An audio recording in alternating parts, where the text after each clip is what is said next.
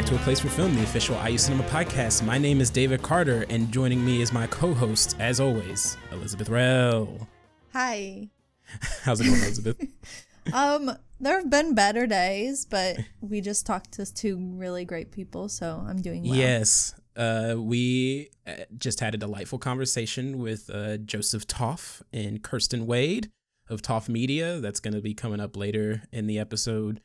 We've also kind of hung out on Zoom for like 20 minutes before that, and we're just talking about how sad we are that Christopher Plummer passed away literally like an hour ago, and how buck wild and terrible the Golden Globe nominations are, which we were going to go longer on, but this interview is so nice and delightful that I kind of want that to be the vibe of this episode. But just know, the Golden Globes made a lot of dumb choices, like always, but especially dumb this year. They snubbed a lot of pretty, like they snubbed Watchmen in a lot of categories, weirdly. That was this last year still? Yeah. Oh my God, this has been the longest year of my life.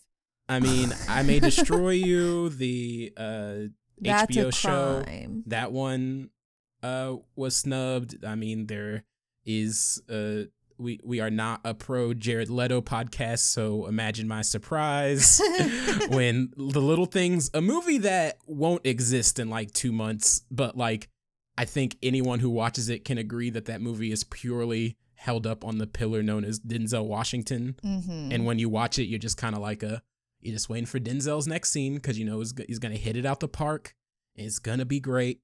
And then weirdly enough, Jared Leto, which is just a ball of affectations in that movie, is the one that is being recognized. Nah. Do you think, I mean, there's a lot of bad Oscar mistakes in awards we've given to people. Do you think in modern history, Jared Leto's win for Dallas Buyers Club was one of the worst Oscar mistakes? I mean, yeah. Because I would like everyone to know, pre-Dallas Buyers Club, I would classify my relationship with Jared Leto as purely like, I like Requiem for a Dream. I thought he was good in it. I've never listened to 30 Seconds to Mars in my entire life. I prefer the 30 Seconds to Mars Jared Leto. I mean, for me, 30 Seconds to Mars legacy will just remain as a joke in Pop Star Never Stop, Never Stopping, where Tim Meadows says something like, "You were up there for like 10 seconds. It's a third of the way to Mars! Connor, we've talked about this. 30 Seconds to Mars is the name of a band. It's not a fact." Oh my gosh. But yeah, it's just crazy that after Dallas Buyers Club, he's essentially like cashed in on a career that I'm like, I don't understand the appeal. And the nicest thing I can say about Jared Leto in some of his recent movies is that it seemed like he's being cast on the fact that he is an unlikable presence. But we did get that great quote from Denzel about someone asking him about Jared Leto's method acting, and him just saying like, "Oh, he didn't try that with me." When to let it fly. As crazy as he is, he knows better than to do that. Yes. We would like to get to this great interview with Joe and Kirstin as quickly as possible, because they are great, delightful people. Joe even surprised us with a little fun activity. Oh my gosh. In the middle of he brought something to the table. Look, I love a prepared guest. That's what I'll say. I love a prepared guest. But before we get to that, Elizabeth is going to dazzle us with the upcoming schedule at the IU Cinema. Coming up this week at the IU Cinema. On Tuesday, February 9th at 7 p.m., we will screen the film Alice Reyhan, The Black Bee, a documentary about the French and Mexican surrealist painter and poet Alice Reyhan.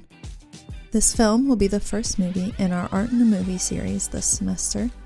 It was a live event with a Q&A with Nan Brewer and Jenny McComas of the Eskenazi Museum of Art and art dealer Wendy Norris.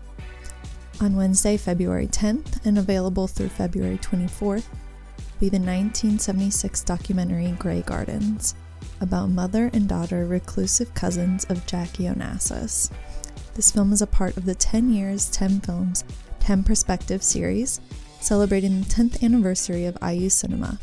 It's free to watch, but you can only get access to the film by signing up for the IU Cinema weekly emails, which you can do by accessing the contact page on the IU Cinema website. Finally, on Thursday, February 11th at 7 p.m., we have the Nina Menkes Jorgensen program. Menkes will present her keynote, Sex and Power, the Visual Language of Oppression, in which she will analyze a series of film clips by established and highly regarded film directors from the 1940s all the way to present day.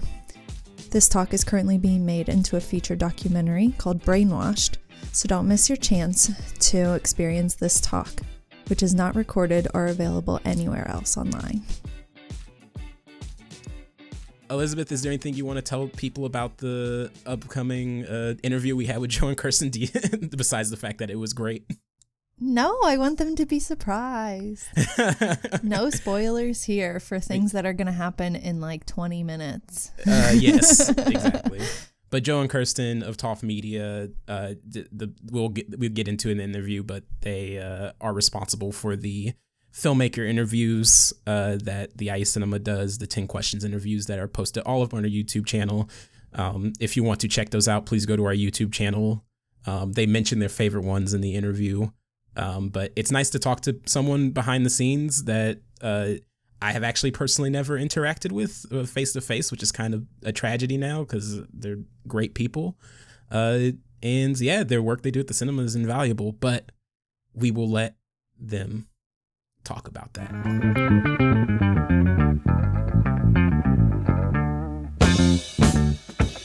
My name is Joseph Toth, and Kirstin Wade here. Hi. We're both part of a small video production company in Indianapolis, and we do a lot of video marketing, video production stuff for a handful of regional clients, and have had the immense pleasure of working with the IU Cinema for the past 8 years or so with visiting filmmaker interviews and Science on Screen events and other events. So it's been a pleasure to kind of see the evolution of the cinema program there and get to meet a lot of really awesome people and a lot of filmmakers too. I'm a IU alum of the IU Telecom department when it was still telecom. Now it's the media school. Graduated in 2011 in December and stuck around kind of that, decade after 2011. But after undergrad, I had spent most of my time doing audio production and sound design and kind of steeped myself in that world on the telecom side, and didn't really do a lot of videography, cinematography stuff until a few extracurricular things came up and kind of way later in my kind of senior semesters. But after undergrad, the cinema promotional video was kind of that first trial by fire gig that we got of its size that really kind of springboarded us into having something complete to be able to shop around and show what we were capable of at that early stage. Was kind of a really important springboarding opportunity that John gave us in I think it was early 2013. And then from there, it just kind of grew, getting different jobs of slightly more involved complexity, and kind of just grew from there. So we have an interesting history that kind of started with the cinema and that opportunity. But yeah, and my background is actually, I went to Heron in Indianapolis for fine art photography, and I took a video art class there that kind of got me interested in production. And I think the cinema shoot was the first time I was on like an actual set. Me and Joe kind of have worked together since then. In high school, Joe and I used to play around and do home movies and with other friends as well, just kind of, had fun with it. And yeah, because that was senior year of my of high school. I had a radio TV class, and Kirstin and I both went to the same high school, and we dated. And a sophomore and junior and senior year. But I had a radio TV class that we were lucky to have kind of a tri-county radio TV course that our high school offered, Western Boone. And Mr. Foxworthy was probably the first spark for me that lit the fire of wanting to pursue video production as a career. And we'd watch films we'd not seen before, make content, and that was kind of the perfect learning environment early on. And that kind of fun stuff Kirstin and I and other friends would do was kind of outside of that radio TV class, but it was a good balance of that structured early education radio TV environment, but also, you know, having fun with friends, just goofing off. So we lived in kind of a small town, so our access was pretty limited to like family video or whatever family video was stocking at the time. Blockbuster. So, yeah. Well, it was funny too, because, you know, Kirstin and I dated in high school. We took some time off, but then circled back around. I got my stuff together. But, you know, dating Kirstin in high school, we went to a lot of movies. We had a local pavilion cinema in Lebanon. We probably went like once or twice a week. That was kind of like a big part of our early relationship. But just going to the movies, that was kind of an anchor. I want to say the first movie we went to together was The Skeleton Key. Have you guys seen that one? I've seen this movie so many times. What is The Skeleton Key? Peter Sarsgaard. Yeah, and Kate Hudson. It's like a horror movie. It's a good PG-13 horror thriller. Okay, all right. I feel like it was on HBO a lot. Yeah, set in or near New Orleans. I wonder if that's what sparked our love for going to New Orleans. It's a good place. But, you know, stuff like the Red Eye or like Land of the Dead. I remember King Kong and like Anchorman, Pirates. Oh, yeah. It was all we had in a small town.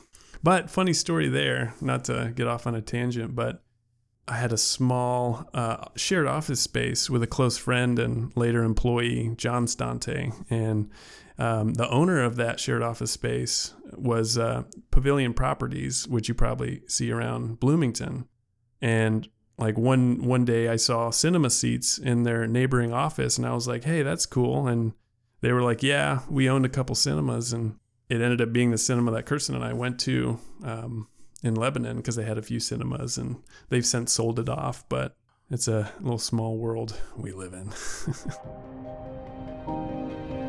You can go into everybody's world. You can feel their misery, their excitement, their sexual or lunacy, their murderous rage, everything without having to leave one place that you chose to go to. I love the idea of going in a dark room and entering a new world. How you kind of really fall into a film, you know, that's incredibly powerful. When you're in here, you are somewhere else. And it's a language that anyone can read. The world is waiting for you.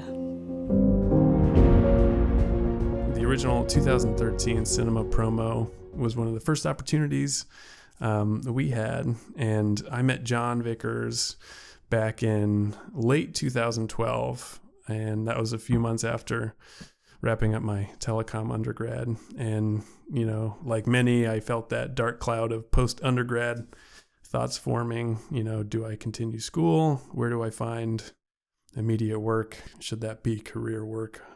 All that good stuff. And then I'd spent most of my later semesters doing audio, like I mentioned, and really wanted to dive into the videography, cinematography stuff. And I took a gamble in 2012 and got my parents to help me go in on a Red Scarlet cinema camera. And kind of, I promised to pay them back. I vowed to pay them back over time, and, you know, decided to fully commit to developing that side. And perfect storm, John had been directing and programming the cinema for a few years at that point. And from what I can remember, it was like a perfect storm of just got this camera, John reaching out to create a promotional video for the cinema for the, I think, campus tours and new student orientation stuff. And yeah, just spent the next few weeks planning, shooting, and creating, and it was really fun. It was really good experience. And that was, like I said, that was the springboard of giving us the opportunity, us being able to creatively explore this project, and it serve a purpose kind of for nearly a decade. So that was kind of a perfect storm moment for us. You've done over 50 filmmaker videos for us, and Jonathan Banks is a big fan of yours. I found out from your website that yours is his favorite interview he's ever recorded. So of all of those people, who are your fave and most memorable interviews? Also, just like, what are your favorite screenings that you've ever been to at the cinema? Oh, yeah. Well, we are very humbled that Jonathan had as good of a time as we did. And funny story about Jonathan was that was the first time we met him in person. Unfortunately, Kirstin didn't.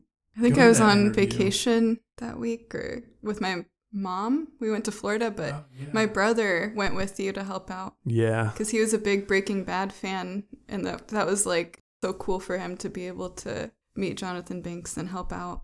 So for that interview, Kirstin wasn't there, unfortunately, but Kirstin's brother, Zach, helped PA that. And, you know, if you guys have met him, you know, he's just super open, honest, warm, like genuinely present person. And he was really great to work with. And the funny part was there was another project that a friend and colleague, Tucker Gregg, was working on for Franklin Hall, which was going to be, at that point, transitioning to be the HQ for the new media school. And he hired me to help him go out to Jonathan Banks' house in Malibu, California, to record this voiceover and kind of select videography for that piece with him. So double whammy, we got to hang out with Jonathan Banks, having met him once and kind of created that rapport, but got to spend time with him at his house, and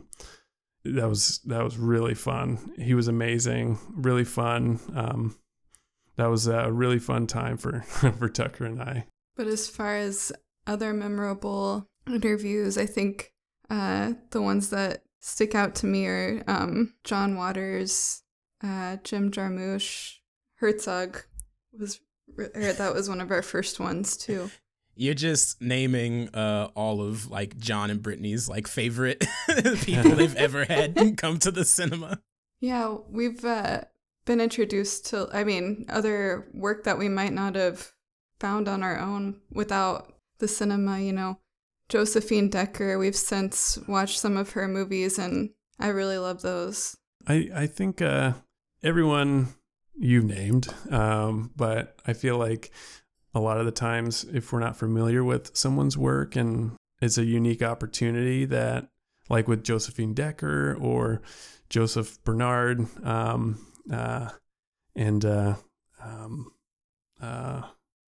so many others, if you're not familiar with their work, you get to just share space with them and basically hang out with them as a launching pad to then get into their art and their content, and that's a pretty unique opportunity. But yeah, I'd say Boots Riley was really fun. Boots Riley, and that was an opportunity to hang out with him. I think we filmed that at the Black Film Center archive. But yeah, DJ Spooky was really fun. His work with that he brought was great. And I think for me, Joseph Bernard, the experimental filmmaker, unfamiliar with any of his work before, just as a person and as an artist, that was really fun. And again, Josephine Decker has a great spirit, and and her work is really interesting. And everyone that's been invited and that we've been able to be with for a moment has taught us something. So there was always something to learn and be inspired by. Penelope Spheris too. That one was a really. We got to go to lunch with her at Farm Bloomington, so that was a special time for us too, to be able to spend time with her outside of doing the interview. Preparing for this, we kind of just came up with a few kind of more behind the scenes moments. Some are just pretty small things and others are kind of profound moments. But I just know every time that we would go to set up for the cinema, like it's a very tranquil place. And we've been to a lot of different job sites or construction sites or manufacturing facilities for shooting, and they're pretty loud, obnoxious places. Kind of globally, going there to, in kind of a Zen-like way, just set up, share space with these giants and pack up and leave has always just been like a really tranquil experience. You can always get great sound there in the auditorium. The only stressful part is parking. Oh my gosh, stressful for all of us, especially now that they're putting in a new building in that parking lot right next to the cinema. So there's even less. Yeah, over that nearly 10 years, we've seen that evolution of parking. Like we used to actually be, before we moved to Indianapolis, to our larger studio, we used to be on West 7th Street. So if the Showalter Fountain, if the road just kept going, we'd be on the same street. And we can't exactly walk with the gear. I think it's just like a half a mile, but we miss Bloomington, but we don't miss the parking. Wait, no, I'm very nosy. I want to know what these memorable moments are from these interviews. I want to know. Oh, yeah. Well, And it went into a long spiel about the parking. Wait, are you serious? The parking tangent staying in the podcast. I think this is a good moment to just keep talking about the parking. Okay. As its own kind of extension podcast, if there's not one about Bloomington. Welcome to A Place for Parking, the official IU Cinema podcast, where we talk about all the parking woes in Bloomington. This week's episode is going to be on 4th Street parking. Oh my gosh. And how it doesn't exist anymore. We could get so many guests for that. No shortage of opinions on the parking. I see that this podcast is number 1 on iTunes already, and I haven't even released it yet. Wait, 4th Street parking doesn't exist anymore? The 4th Street garage got torn down. So they're building a new one that's bigger and kind of uglier. I don't know. Everyone has their own opinion on it. It'll take like 10 years to build, and then 2 years in, they'll want to redo it. And then probably the cycle continues. Are you calling out the city of Bloomington, No. They know me from all those tickets parking in front of the cinema. Mayor Hamilton is a saint, and he's never done anything wrong. He's running this. He's doing a great job. Oh, yeah. Took the words right out of my mouth. But off the topic of parking, but similar, I guess. In I think it was 2013, Ava DuVernay's interview. I think I may have mentioned this before, but having the interview, it's great. She's awesome. Her work is amazing. And then all of a sudden the fire alarm in the cinema goes off. And this has never happened before. John's like, okay, let's go outside. So we all kind of just shut down and go outside and wait. And I think 15 minutes or so goes by, and then get the all clear, and we go back in and continue the interview. And it's great. She's awesome. We're having fun. And then the fire alarm goes off again. And John's like, well, we should probably go outside again. And so we go outside and just kind of hang out and talk and go back in after we get the all clear, and it goes off again. No. And we just kind of stay in there and eventually finish the interview. And it was a great interview, but first and only time the fire alarm had gone off in that 8 or 9 years. Oh my gosh. And then, do you remember John Waters, Kirstin? Yeah, I went to give him a handshake, was like really nervous and excited to meet him, and I had this ring on that was like a cat, and the ears were kind of pointy, and he immediately like pulled back and was like, ouch, you stabbed me with your ring. And then I was really embarrassed. No. I don't know. I don't think he was really hurt or offended, but it was just like, oh. Good first impression. Yeah, good first impression. Oh my gosh. I would have just like melted. Just like, okay, bye, I'm leaving forever. He was cool about it, but it was one of those moments of like, not what I intended for a first meeting, but. And then I think it was maybe 2015, John Waters? Yeah, 2015.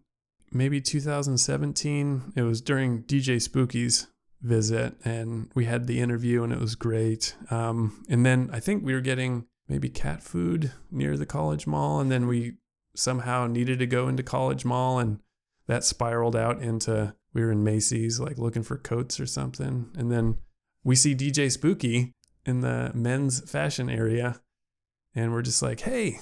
And he's like, hey. And we just kind of talked for a little bit. I think he was looking for some stuff, but that was fun. that was the only kind of seeing someone outside the cinema, running into them, and that was cool. And then Kirstin, yeah, we both went to lunch with Penelope Spheris. That was cool. For those who don't know, Penelope Spheris is the director of The Decline of Western Civilization movies and Wayne's World and the Little Rascals movies. And that was really cool. And she was really nice. And it was a big table of, IU Cinema people, but also other IU professors. And it was just, I think other than maybe one other time, it was the first time that we were offered to be kind of part of that lunch. And that was really fun. And Chris Wanberg, who I think is now... Yes, Chris went to dinner with her and in the cinema, and that was really fun too. And another little fun fact, if I recall correctly, Peter Weir had scheduled an interview, and then I guess it had to change last minute for schedule. So we didn't get to perform his interview, and that would have been pretty cool. I think he was the only, if I remember correctly, I hope I'm remembering correctly, he might have been the only cancellation. Hmm. In the entire roughly almost decade you've been working at cinema, that's the only cancellation that's happened? Yeah. Wasn't Glenn Close a potential? That was we hadn't set up yet. I mean, when I say Peter Weir canceled, it was we were there, we were set up, and then John was like, slight change of plans, which were, totally cool to run with and stuff. But I don't think Glenn Close had one scheduled.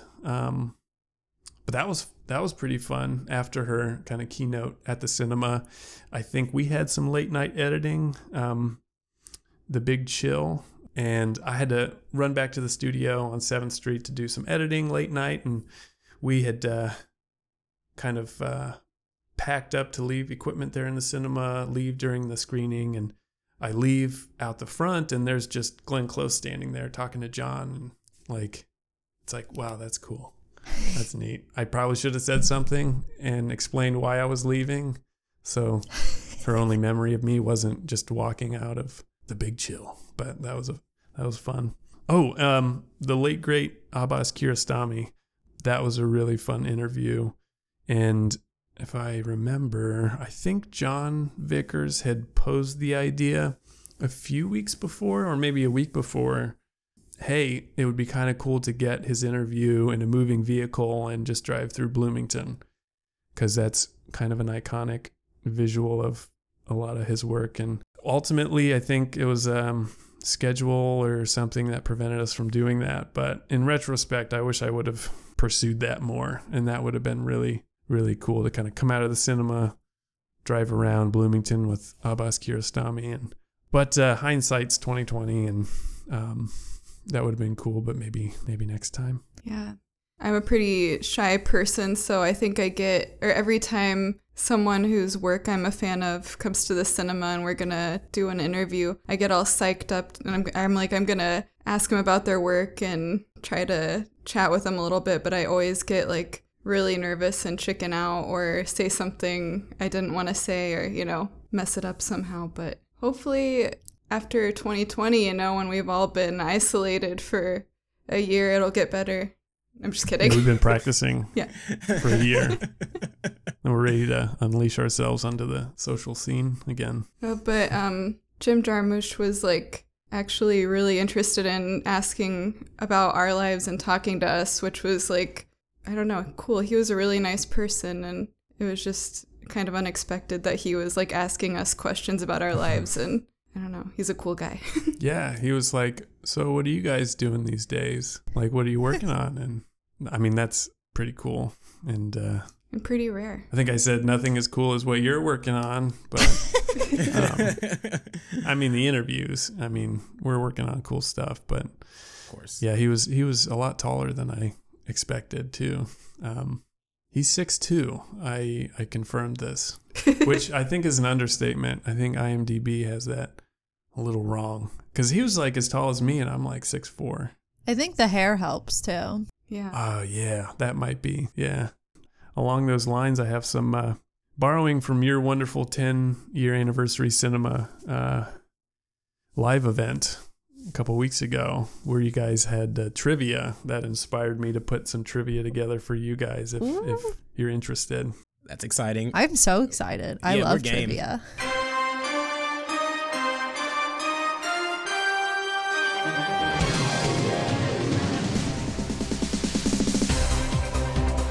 All right. Trivia question number 1. Of all the visiting filmmakers, who was the one and only one that wore sunglasses during their interview? Was it Abbas Kiarostami? Close. I think he had a prescription transition lens because he had an eye condition. I did not include him, but close. Elizabeth? You know, I should know this because I was one of the people who combed through all those videos to look for quotes. So I've seen them all, and I cannot remember. All right, you have 10 seconds. Francois Truffaut's never been to the cinema. Wong Kar-wai hasn't come. I'm just trying to think of famous directors who wear sunglasses a lot. No, I'm stumped. That Abbas was my best guess. All right, you might know him from Drive. Nicholas Winding Refn wore sunglasses. That checks out. That makes sense. Yes. That was one of the early ones too. I think that was in maybe 2013 or 14. Definitely 2014. Yeah, I have a false memory of Jim wearing sunglasses during the interview, so I got the question wrong when Joe asked me. So I don't think I ever see pictures of him without sunglasses, so that's just how I imagine him. Well, along those lines, sometimes we are given the unexpected to deal with, and this next question is definitely in line with that type of situation. So very rarely do interviewees request to make changes to lighting and lighting setup, but can you guess who made the one and only request to change lighting? This is tough because they're all directors, so they're all naturally control freaks. That's what I thought too. I thought every time they would get a glimpse of, we'd turn the monitor around to get their approval. Like, I was always afraid. I feel like it's either someone who's famously prickly, like Claire Denis, or it's someone I wouldn't expect, like Michael Schultz. I don't know. Those are my two spectrum answers. Elizabeth? This is a hard one. I'm gonna go with, was it John Waters? Very good guesses. Claire Denis would have been cool. We never got to interview her, but you have 10 seconds to consider an alternative, because both are unfortunately wrong. I'm gonna Hail Mary and say Werner Herzog. Alex Ross Perry. Unfortunately, no. Okay. To both, but drum roll, Penelope Spheris. Interesting. Okay. You know, we always flip the monitor around, and John or Brittany wants them to kind of be okay with how they look. And I remember Penelope being like, "Oh my gosh, this is way too bright." And we made the correct changes. She was happy. We were happy. And we took that with us. And from that point forward, we tried to make sure the lights were as soft and as comfortable as possible. All right. We appreciate you coming on our podcast. Game show. Thank you. Yes, we're honored. We're humbled guests. All right. Okay. So we encourage everyone to come as they are and wear whatever they want and be comfortable. But can you recall the only visiting filmmaker who wore a baseball cap during the interview? Michael Schultz. Oh. Ooh. Well, mine was Anna Lilia Mirpour, but she did. Never mind. You're right. That's her. Close, Elizabeth. Michael wore one in, if I remember correctly. See, I was working those events, so my brain is just a little fuzzy. But Anna Lily is the correct answer. Ding, ding, ding. Yes. David has a good story about her also. The short version of that story is just I got to go to dinner with her, and then after dinner, my friends had texted me joking like, "You should invite her out because I was going to the Bishop later that night after dinner, and they're like, "You should invite her to come hang out with us," like pretty much a joke. And so while we were both smoking cigarettes outside of Malibu Grill, I I just said, I'm going to the Bishop to hang out and drink. Do you want to come with me? And then she like looked at her watch and said like, yeah, sure, whatever. And then she came to the Bishop and we got smashed, drinking all night with some friends. It was a good time. Wow, what I wouldn't give for a beer at the Bishop right now. Well, it's a little early, but it's Friday. It's Friday. Time doesn't mean anything at this point. A beer at 240 is completely fine. I mean, we're recording this from bed right now. We just decided to stay in bed. I mean, if I could record this podcast on my back with like a laptop on my chest, I 100% would. Final question.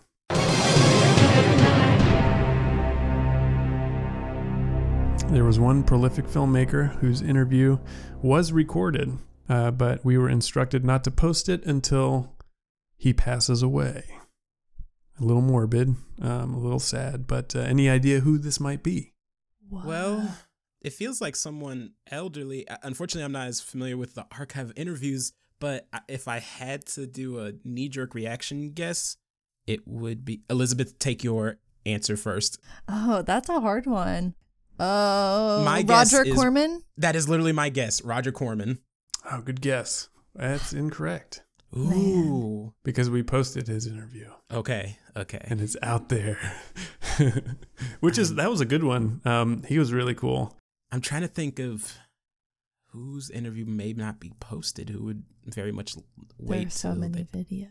Passed away. I think I'm gonna say I'm stumped on this one. Okay. What about you, Elizabeth? Who have I met at the cinema? I'm much further behind you guys. I can give you a hint. Yeah, I would like one hint. Okay. It's a male, and he was part of two filmmakers come to kind of bounce Q&As off of, and who were the filmmaker to filmmakers? Okay. Yeah. That's I couldn't remember the. Oh, I know the one movie. Is it like documentary? Yes. David, who directed that Monrovia? Who directed Monrovia? Oh my gosh. I hate. I'm trying not to cheat. I hate that I can't remember it. I mean, I think that's close enough. Can you reveal the name, please? Yeah. Frederick Wiseman. That's Frederick right. Wiseman. Man. I hope John does not listen to this episode. He'd be so sad. So Frederick Wiseman did he have any particular reason as to why he didn't want his interview posted until he passed away? He was a good interview. He was pretty, the interview was quick. Okay. Yes. He's a very succinct person. Yeah. Succinct, straightforward. I guess he had kind of relayed to John that like, no, don't post this until I die, which is definitely within his rights as a person to control the roll out of that. But so yeah, we're just we're happy to wait forever because he's great, but it's here just waiting for the public to watch it. It's fun to just make me rack my brain as far as like the dozens of guests who've been to the cinema over the past 10 years. So I think that's a very fitting game for us. And there were so many too. Like I know Elizabeth, you said 50. I think I had like 60 at one point, and then I read something back and it was like 65. But yeah, it's been a lot. It is definitely something we've missed in the past year. I'm sure you guys have too. I mean, just being able to even watch a movie at the cinema. I mean, I think me and Elizabeth's, our group chats are eventually like, and if enough time passes, we will eventually just start lamenting how much we miss not being at the cinema at any given moment. Mm-hmm. I would watch the heck out of a Karin Kusama interview. So yes, I'm sad we missed that one. There's a few, and I know it's probably exceedingly difficult. I mean, especially now, but David Lynch would be cool. Linklater would be cool. Yes. If it was as easy as just saying, hey, come to the cinema, and then they're like, yes, I'm sure. Miranda July would be cool. Oh, yes, for sure. And she was in Madeline's Madeline that Josephine Decker directed, so we would have a connection there. Kirstin, is there anyone in particular that you would love to interview if given the opportunity? I was gonna say Miranda July, Anna Biller, who directed The Love Witch, of course David Lynch. That would be a dream come true, and I know there are more, but when I try to think of things like this on the spot, I always go blank, but I should have made notes like Joe. Oh, no, it's fine. I think a lot of the time, the first things off your head are the things that like you feel the strongest about. Yeah. So when I participated in the, we had a virtual version of our monthly movie roundup for the IU Cinema blog, and one of the questions I got asked to the audience to us from the audience was, as people associated with the cinema and things, if you were given the keys to program a movie or an entire film series at the cinema, like if Brittany passed you the baton to program either one movie or if you were up to it, like a series of movies, essentially you guys are honorary IU staff. What would be your staff selects program if given the opportunity? We're honored. Do you want to go first, Kirstin, or? No, I have to think about it. Okay. Well, this is stuff that we had seen semi-recently, and I loved it. It was great. Les Blank has a lot of documentaries. I don't know if you're familiar with his work, but there's one about garlic, gap-toothed women, Cajun food. And you guys may have done this before, kind of a culinary arts related series, but I think if there was a week of Les Blank's, garlic is as good as 10 mothers, always for pleasure, whether it was just his work, would be awesome, or do like a food cinema week with like Tom Popo and Les Blank's work. We just saw one recently, Soul Food was good. Oh, was great. Yes, and Big Night. And Big Night, of course. Oh, I love Big Night. But there might be a food restriction, food and beverage restriction in the cinema. Otherwise, maybe there could be like a collab between like Farm Bloomington, like recreating some dishes, or like different area restaurants like doing this and kind of collaborating and making like a food movie outdoor thing could be cool. That sounds amazing. That's all we've been doing during quarantine is cooking and watching food related TV shows and movies. So do you cook based on what you watch? Like for example, me and my partner, we made ratatouille when we watched Ratatouille. Do you do any of that? Yeah, and I made the like Goodfellas prison gravy during quarantine at one point. So, well, we've been watching those binging with Babish videos on YouTube. Oh, you mean my Bible? They're awesome. They're so well produced, and like I could watch them for hours. I think I would want to screen. I don't know. We just watched Eve's Bayou last weekend, and I really want to see that movie again, and it'd be really great to see on the big screen in a place like the cinema. So that's my answer right now. Are you suggesting a Louisiana, particularly New Orleans themed week? You could do Down by Law, Skeleton Key, Down by Law, Eve's Bayou. You could, a Big Easy series. I mean, that programs itself. We're getting a lot of really good work done here. This is Brittany's taking notes. This is big. This is important. This is huge. We'll send Brittany this file directly. She'll immediately figure it out. That's how things work at the cinema. Maybe next Mardi Gras year, or next year for Mardi Gras, do like a Mardi Gras week thing. I wanted to more ask you guys about like your work and how the cinema and doing these interviews and watching these movies and listening to these people's philosophies about filmmaking has like impacted your own work, both as like contractors and as like artists yourselves. Well, one big thing kind of gets distilled after 50 or 60 of these is it's pretty interesting, since the questions that John and Brittany have kind of maintained throughout this close to a decade.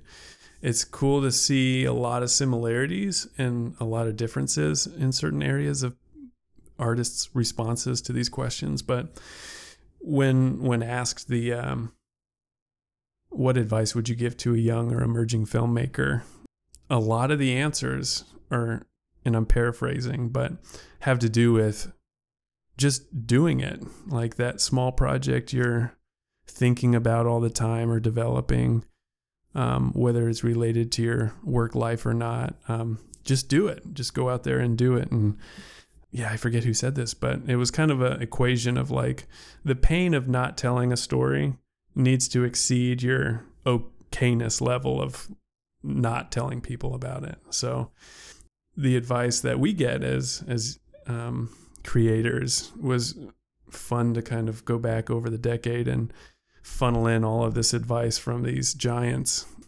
And across the board, it always seems to be the same of just like, quit making excuses, do that pet project, do that thing you've been talking about or thinking about. And I mean, most of the stuff we do is pretty corporate and commercial promotional product stuff, and not as narrative or abstract or kind of personally close to our heart that kind of a self-made or self-cultivated idea has. But we're still trying to get better about pursuing some of those creative side projects. But that's the big thing for me. Everyone telling me, do that fun thing you've been talking about, is probably the biggest thing for me. So obviously you've talked a little bit about your work outside of the cinema, but considering either the cinema or outside work, which project that you've worked on has surprised you the most?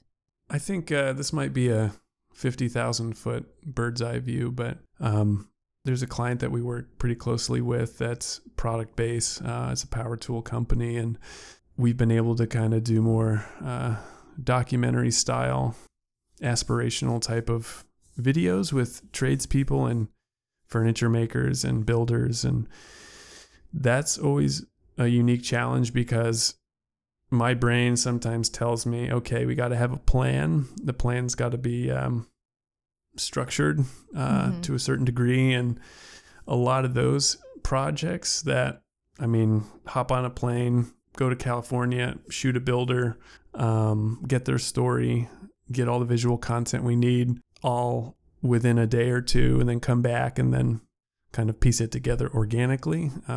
So globally, it's always being kind of willing to let the happy accidents kind of dictate the direction of something that is the right balance of planned and unplanned. Like, as much as I'd like to tell a story, it's always got to have that right balance of just organic chaos and just a ability to put a fence around it in the right way. And it's tough because as much as we want to plan and anticipate, sometimes those projects where things happen that you didn't expect have the most positive impact. Maybe that's a little too general, but there's only so much planning you can do with those more documentary style projects, and you can talk to the subject ahead of time and get a good sense of their work and what they're like as a person. And it's not until you're actually there and like spend time with them in their environment that you really start to get a sense of the story, and then coming back and putting it all together, it's like usually completely different than what you'd had in mind, and it always seems to work out for the best. So it's creating that environment.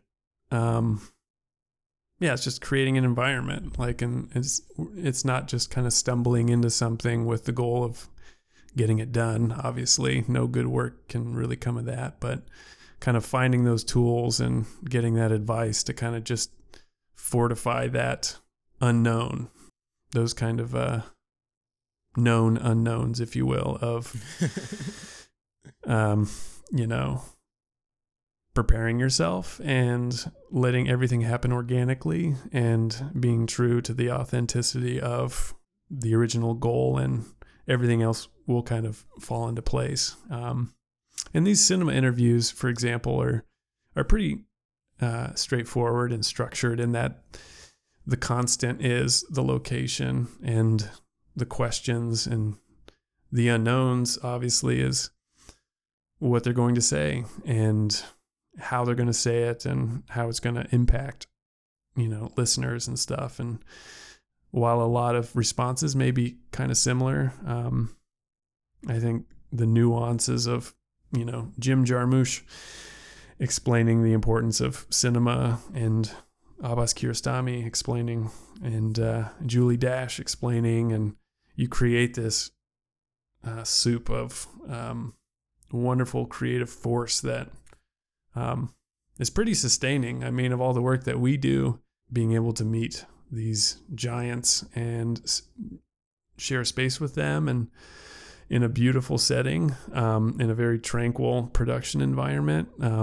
has kind of been really energizing for us over the years. And usually it's the most inspirational moments in those interviews are coming at a time of challenge. Like Jonathan Banks, that was before or right at the time that we started our business. And Jonathan Banks was wonderful to hang out with, and was just a wealth of just advice and wisdom, and it just came at the right time in our life. So it's kind of just putting yourself in the environment of inspiration that those cinema interviews have given us.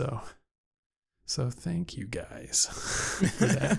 Thank you. I see why you guys fit in so well at the cinema, because we obsessively plan. So, which I'm sure you know. Yeah, it's like a necessary evil sometimes. I mean, if we were all poets with just like paper and a pencil compared to kind of the technical requirements of a cinema or, video production company, sometimes I wish that there was less technology involved, but it's kind of a necessary challenge, necessary component. What is on the horizon for Toth Media, and what would you like people to know about you and where to find you and the things you do? Well, we can be found at tothmedia.com, but just to give a quick explanation of what we do and why we do it. In the context of this past year, we've remained fortunate with our small client base, has kept us relatively busy. But, our goal as a small creative partner is to remain competitive with the capabilities of those larger media agencies in the region, but still provide that agility and closeness of an in-house employee or a small team would. So increasingly companies are trying to find that in-house hire that can plan, produce, and refine and deliver content, or go with that crazy expensive, slower, sometimes bloated, larger marketing PR or communications firm.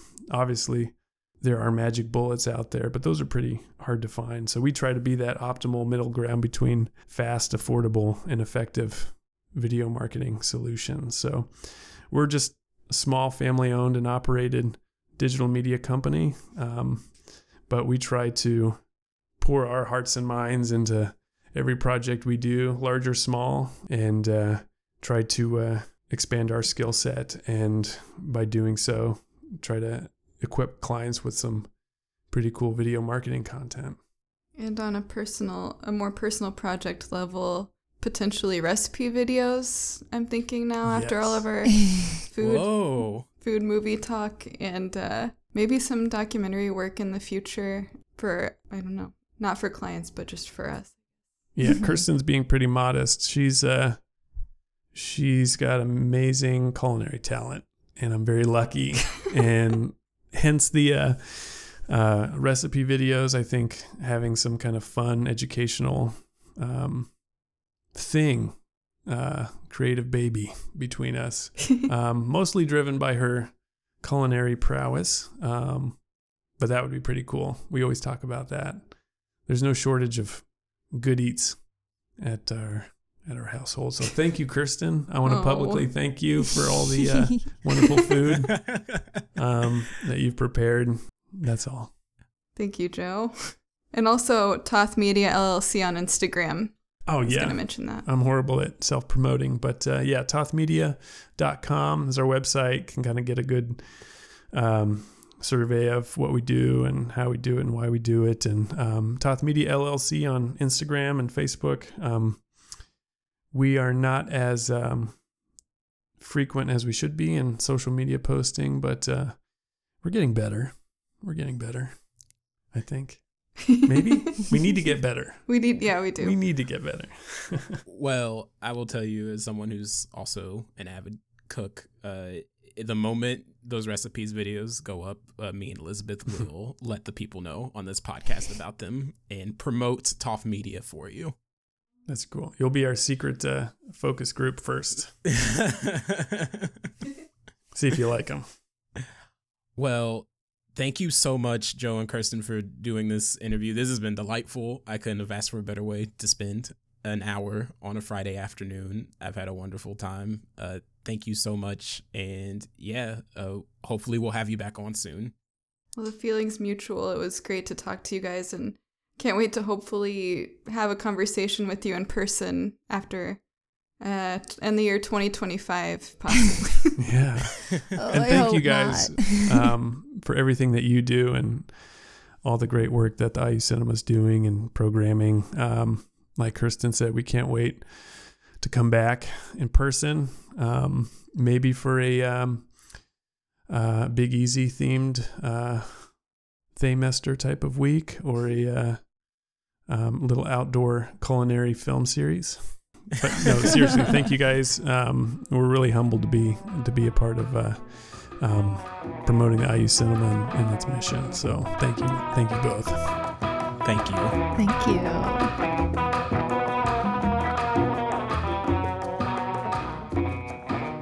Joe and Kirstin, lovely duo.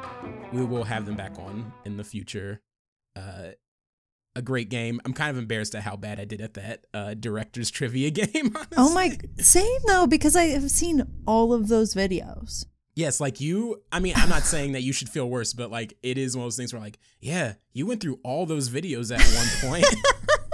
I'm embarrassed. Well, it's also the thing is where I like went through them all in like a week or 2 weeks. Kind of so they're all together. just out in the ether. Yeah, it's hard to keep them together, but seriously, I mean, it's nice to have people on who are just like very grounded and are just as big of fans of film as we are, and like also enjoy the fact that they kind of fell backwards into their profession a little bit, and as someone who's like weirdly shifting lanes as in a profession right now, it's gives me hope, makes me feel nice.